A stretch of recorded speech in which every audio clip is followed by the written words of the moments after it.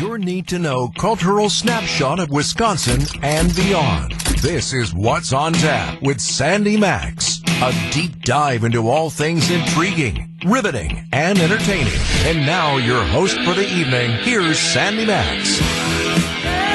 Good evening. Thanks so much for joining me. Welcome to What's on Tap tonight. I am Sandy Maxx, and tonight it's February 1st, the start of Black History Month, and our teammates at 101.7 The Truth have a story to share about a woman who sued in the 1700s and helped start to put a stop to slavery. So we'll visit that story. WTMJ's Erik Bilstad takes us to the Milwaukee Zoo to hear how they're preparing for Groundhog Day tomorrow morning, and brand new music from Billy Joel for the first time in 17 years. It's the song you need to hear tonight. But first, talking about music, we celebrate a milestone, a diamond anniversary for the epic band, the Beatles. It was 60 years ago today that their very first number one song hit the Billboard 100 charts.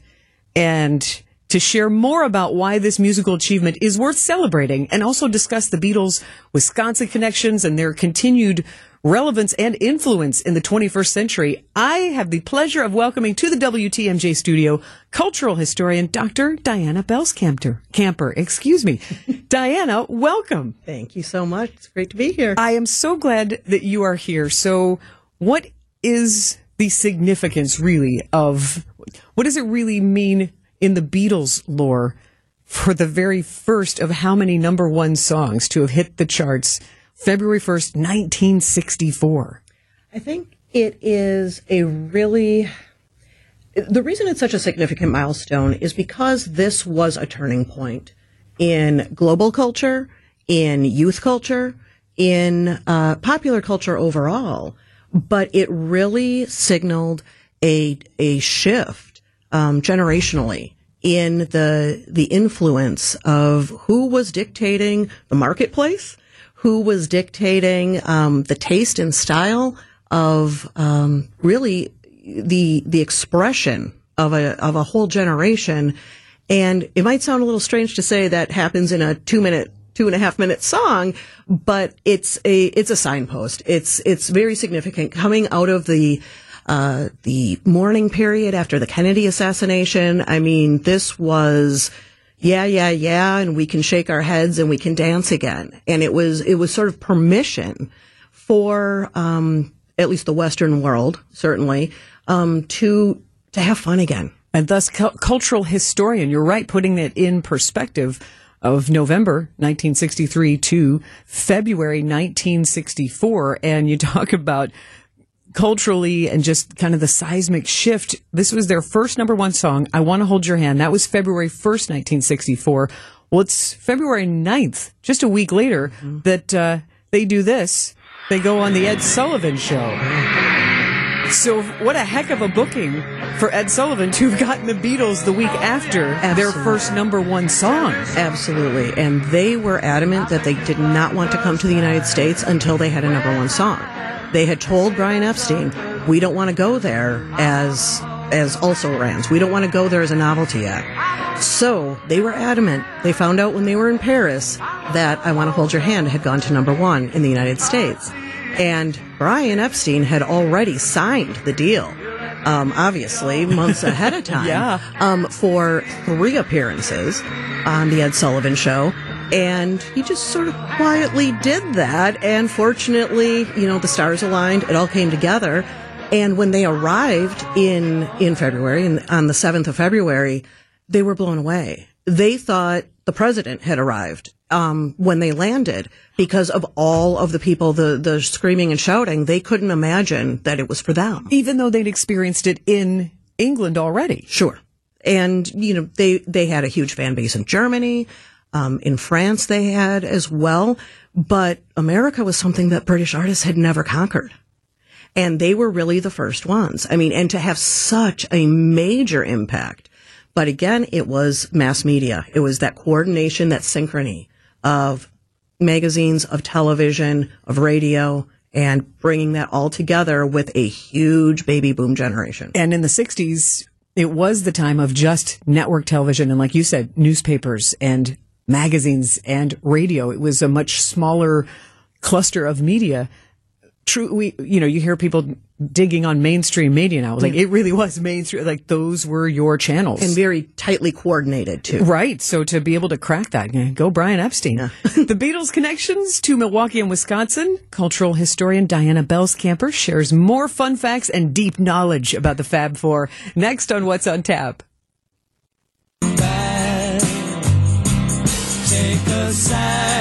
You are listening to What's on Tap. I am Sandy Maxx, joined in the studio by Beatles expert and cultural historian Dr. Diana Belscamper, my special guest today, because you are hearing one of the many number one songs by the Beatles. And today is the 60th anniversary of their very first number one song back in 1964 on February 1st. I Want to Hold Your Hand. And Diana, we're listening to Hey Jude. I bet you know what the significance of that number one song is. Charting. Pardon? The longest charting. Yes. 19 weeks, starting in September 28, 1968. Amazing. The Beatlemania kept it, because you were just sharing with 1964 when they got here. The Beatles were like, we're not coming over until we have a number one hit. Yeah. And it worked. Absolutely. And you think of just the range and the depth of not only the songwriting, I mean, in just such a short period of time, how much they accomplished and just completely changed the sound of popular music. Obviously, there were many others along with them, Bob Dylan, the Beach Boys, and others who had a little bit of an impact on that as well. But, really just issuing the tide forward to change what was considered popular music. Certainly, yeah. A variety of all that. Yeah, not just the kind of big band evolution with Pat Boone's and that sort of standard, yes. I think would be a good description of that, not to be derogatory in any way, just an evolution of music and a big burst of creativity there in those 5 years. And another great thing about 1964 was when the Beatles did decide to tour and say, okay, we're not coming over there though till we get that number one hit. Yeah.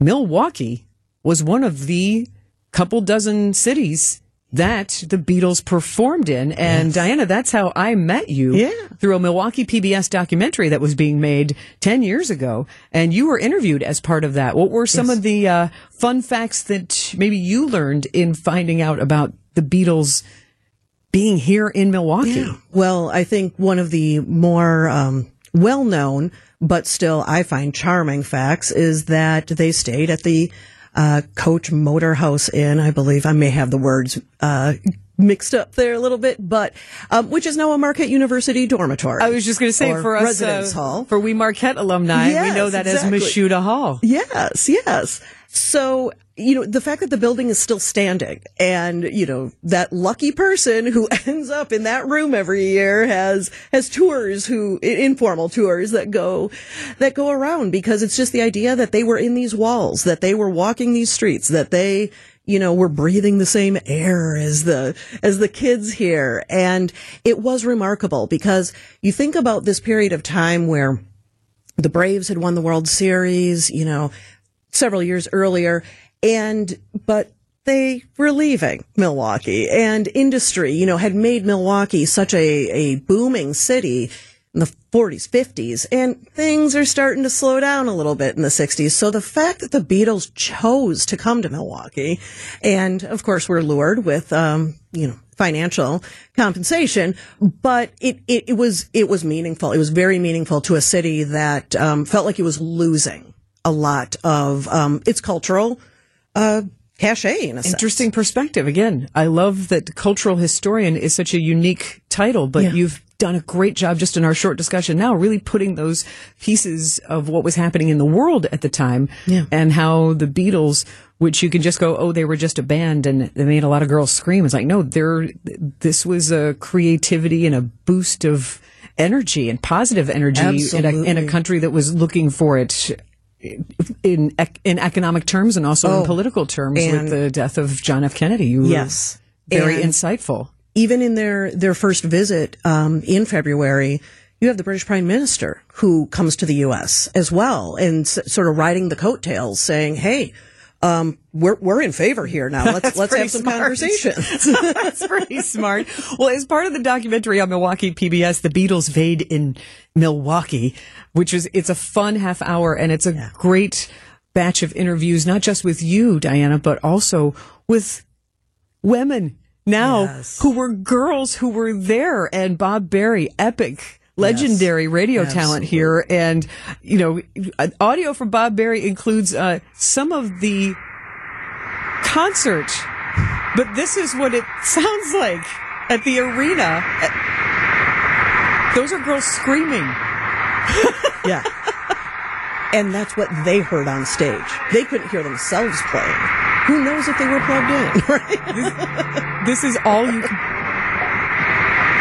And the screams just get louder as soon as they get on stage. So, and just some of the fun stories from the documentary. I remember like people who couldn't hear for days afterwards, and girls who were begging their parents to get the tickets and who they could get tickets from. I mean, it was such a craze and such a phenomenon that landed right here in Milwaukee. Yes. I don't think it'll be the same vibe for the Republican National Convention, but it's great to have the world's eyes on Milwaukee and have still this sort of energy happening in downtown. Yes. And when you have it in, you know, it brings life to the city center, obviously. It brings attention, it brings eyes, but it also brings some pride.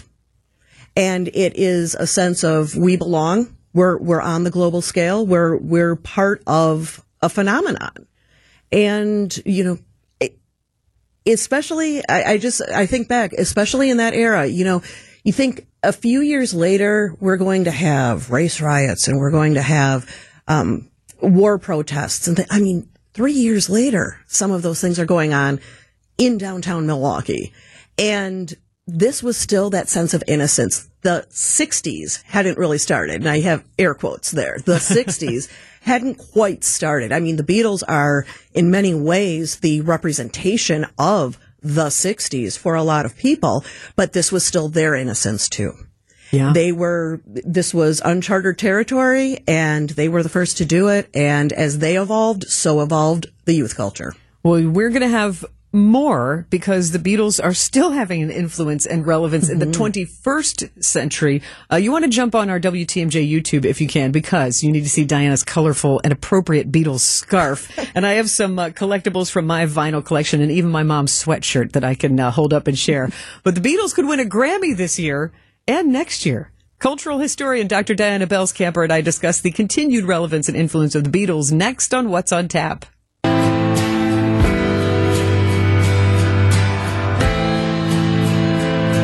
That is the newest and latest and supposedly last Beatles song called Now and Then that the band released last November.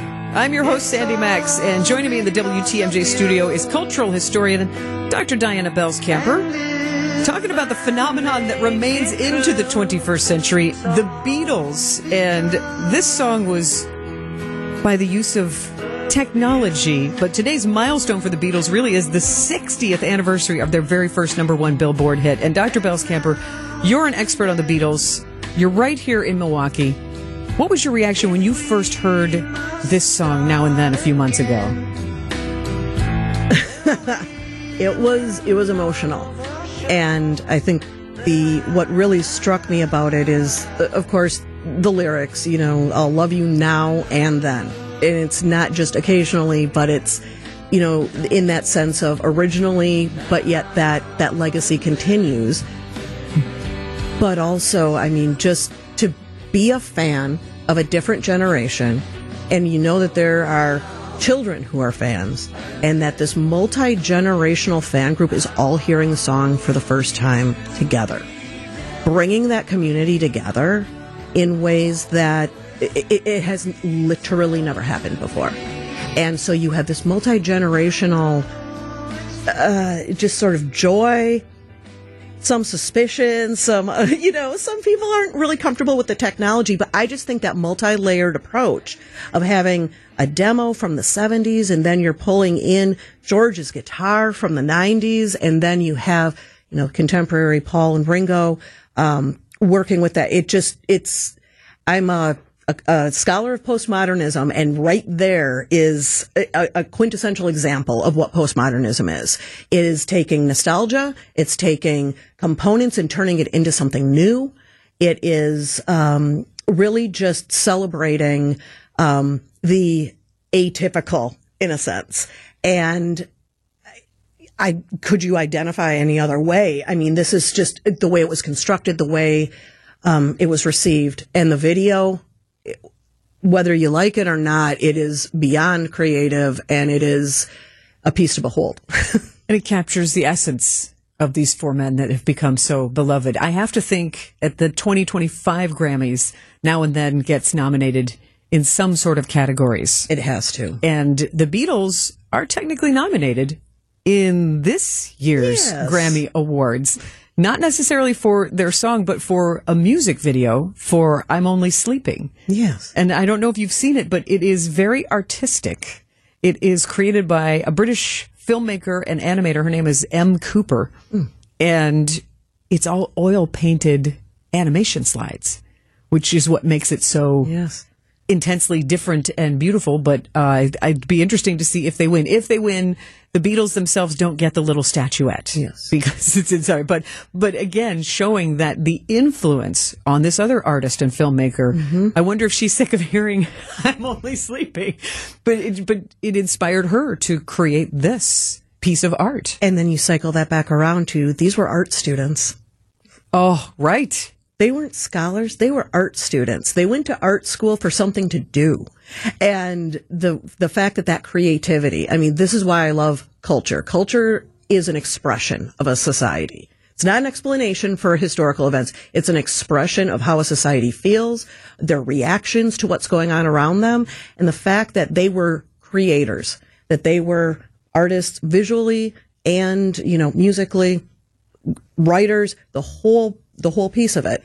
And so to have it come back around now for visual art combined with music is just, I like the symmetry there. Diana, you are a joy, and What's on Tap is all about culture and creativity. Yeah. So I would love it if you would come back and visit in the future, whether it's to talk about the Beatles or any of the other many subjects that you have written about in pop culture. Oh, thank you very, very much, and happy Beatles 60th anniversary of their first #1 hit to you. Thank you so much. Happy Feb-Foruary, as I like to say. Oh, there she is. Happy Feb-Foruary to you. More coming up on What's on Tap, but right now we go to the WTMJ Breaking News Center with Jessica Gatso. This monumental moment in Black history is sponsored by Tayback Law, Educators Credit Union, and American Family Insurance. Elizabeth Freeman, also known as Mum Bet, was one of the first enslaved African Americans to file and win a freedom suit in the state of Massachusetts. The Massachusetts Supreme Judicial Court ruling in Freeman's favor found slavery to be inconsistent with the 1780 Constitution of the state. Her suit, Brom and Bet versus Ashley 1781, was cited in the Massachusetts Supreme Judicial Court appellate review of Quock Walker's freedom suit. When the court upheld Walker's freedom under the state's constitution, the ruling was considered to have implicitly ended slavery in the state of Massachusetts. Her successful lawsuit, while in the year 1780, was the first of many different lawsuits that began to topple slavery in America. Listen to 1017 The Truth all month long as we celebrate Black History Month. February 1st, we are in it, and that was a feature created by Sherwin Hughes of 101.7 The Truth, sharing the story of a woman who made a difference all the way back in 1781, Mum Betts. And I love that it's a chance to explore and remember people who don't always get honored during history. And I'll be devoting time during each What's on Tap episode in February to honor Black History Month, because we can all learn something and build bridges to understanding of the challenges and accomplishments in Black heritage, not just in history going back to the 1700s, but also our own history here in Milwaukee and in Wisconsin. So we'll be keeping an eye on that and spotlighting Black History Month on What's on Tap. Wait, what's tomorrow? Penguin Day? WTMJ's Erik Bilstad explains next on What's on Tap. I'm Sandy Maxx. February 1st. Tomorrow is Groundhog Day. That song reminds me of the Bill Murray movie. Welcome back to What's on Tap, a show about culture and creativity. And the next story is a solid combination of both the tradition of Groundhog Day and creative problem solving. You see, Groundhog Day is tomorrow, but sadly, Gordy the Groundhog at Milwaukee County Zoo, he passed away earlier, or this past year, which means now this year, the zoo is going to turn to a penguin to make a prognostication. WTMJ's Erik Bilstad investigates what led to the zoo's decision.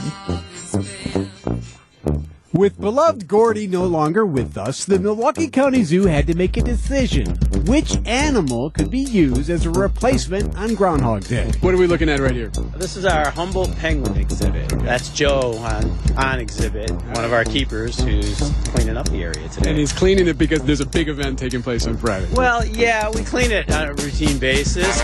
First animals to tell us. I'm chatting with Alex Ware. He's the zoo's aviary curator. The zoo has decided to go with a penguin to make the prediction, which begs the question, Why a penguin? Well, we entertain the possibility of using several animals in the zoo, but we're somewhat limited in the fact that it's still winter and a lot of our warm weather animals are not able to come outside. So the cool temps limit the pool of animal choices, but in this reporter's mind, there's one easy option. Of course, the badger. This is Wisconsin, and the zoo has one. Do we know if the badger was pissed that he wasn't asked to do this? I don't think the badger minds. I think the badger's still sleeping or snoozing. Ah, right. Hibernation. Yeah, the badger does hibernate. He's still sleeping. We haven't seen him in a while. Tim Wild is the curator of large mammals at the zoo. Yeah, he says many of his animals couldn't be considered because they're sleeping. Or because they're totally not safe. Which animal, I guess, would you not want to wake up from hibernation the most? Well, I wouldn't want to wake the bears up. Our big cats do not hibernate, but something like a jaguar or a male tiger are things that I would not want to wake up next to. All right, so penguins it is. Which Ware says is a good choice, given the temperature. Penguins have a really broad range of temperature parameters that they can come out in, anywhere from 10 degrees to 80 degrees or 90 degrees in the summertime. So we figured they would be a logical placeholder for Gordy. So that means the pressure is on. They say that Punxsutawney Phil is 40% accurate. So if you were to guess, I mean, this is maybe a one and done for the penguin. I mean, is there pressure on to get it right? I think history will bear that out. I think it would be ideal if they were one for one going down the road. Maybe more people will think about using penguins in the future. No matter what happens and whether a penguin sees a shadow or not, one thing Wild reminds us about Wisconsin winter. So I figured in Wisconsin we always have 6 more weeks anyways. This is true. Erik Bilstad, WTMJ News.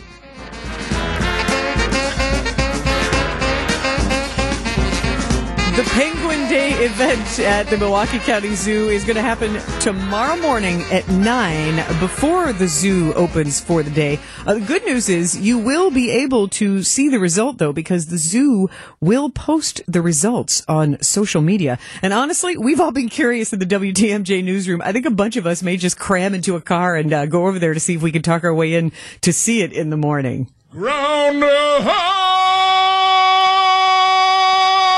And with a brand new original song, Billy Joel is back for the first time in 17 years. What does the song sound like? Is it any good? It's a song you need to hear. Next on What's on Tap on WTMJ. Groundhog!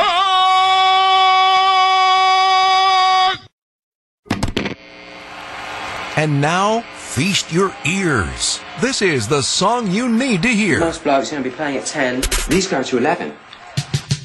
Maybe you saw Billy Joel performing live at Lambeau Field in 2017. Maybe you've just loved listening to Billy Joel for decades now. Well, good news. He is back with his first original song since 2007, just released today. It's called Turn the Lights Back On. This is Billy Joel's newest song on What's on Tap on WTMJ. Please open the door. Nothing is different. We've been here before. Pacing these halls, trying to talk over the silence. And pride sticks out his tongue, laughs at the portrait that we become. Stuck in a frame, unable to change. I was wrong. I'm late, but I'm here.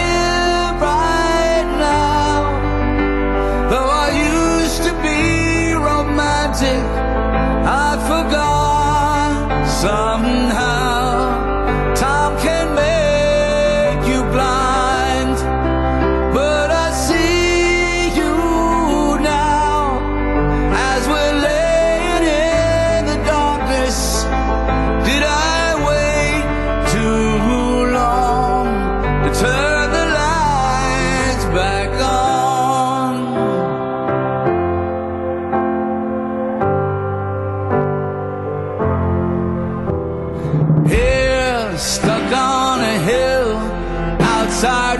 inside the home that we built.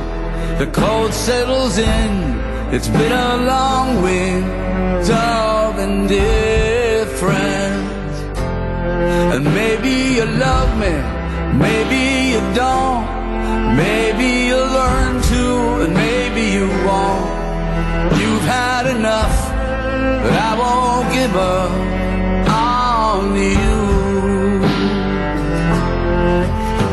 I'm late, but I'm here right now, and I'm trying to find the magic that we lost somehow.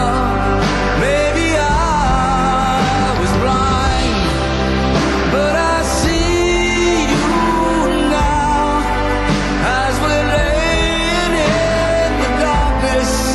Did I wait too long to turn the lights back on?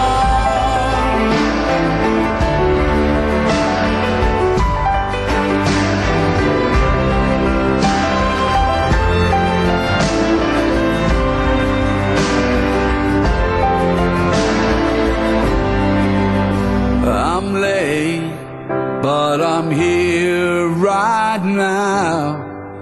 Is there still time for forgiveness?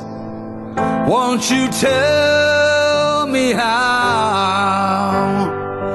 I can't read your mind, but I see you now as we're laying in the darkness. Did I wait too long to turn the lights back on? I'm here right now. Yes, I'm here right now, looking for forgiveness. I can see as we're laying in the darkness.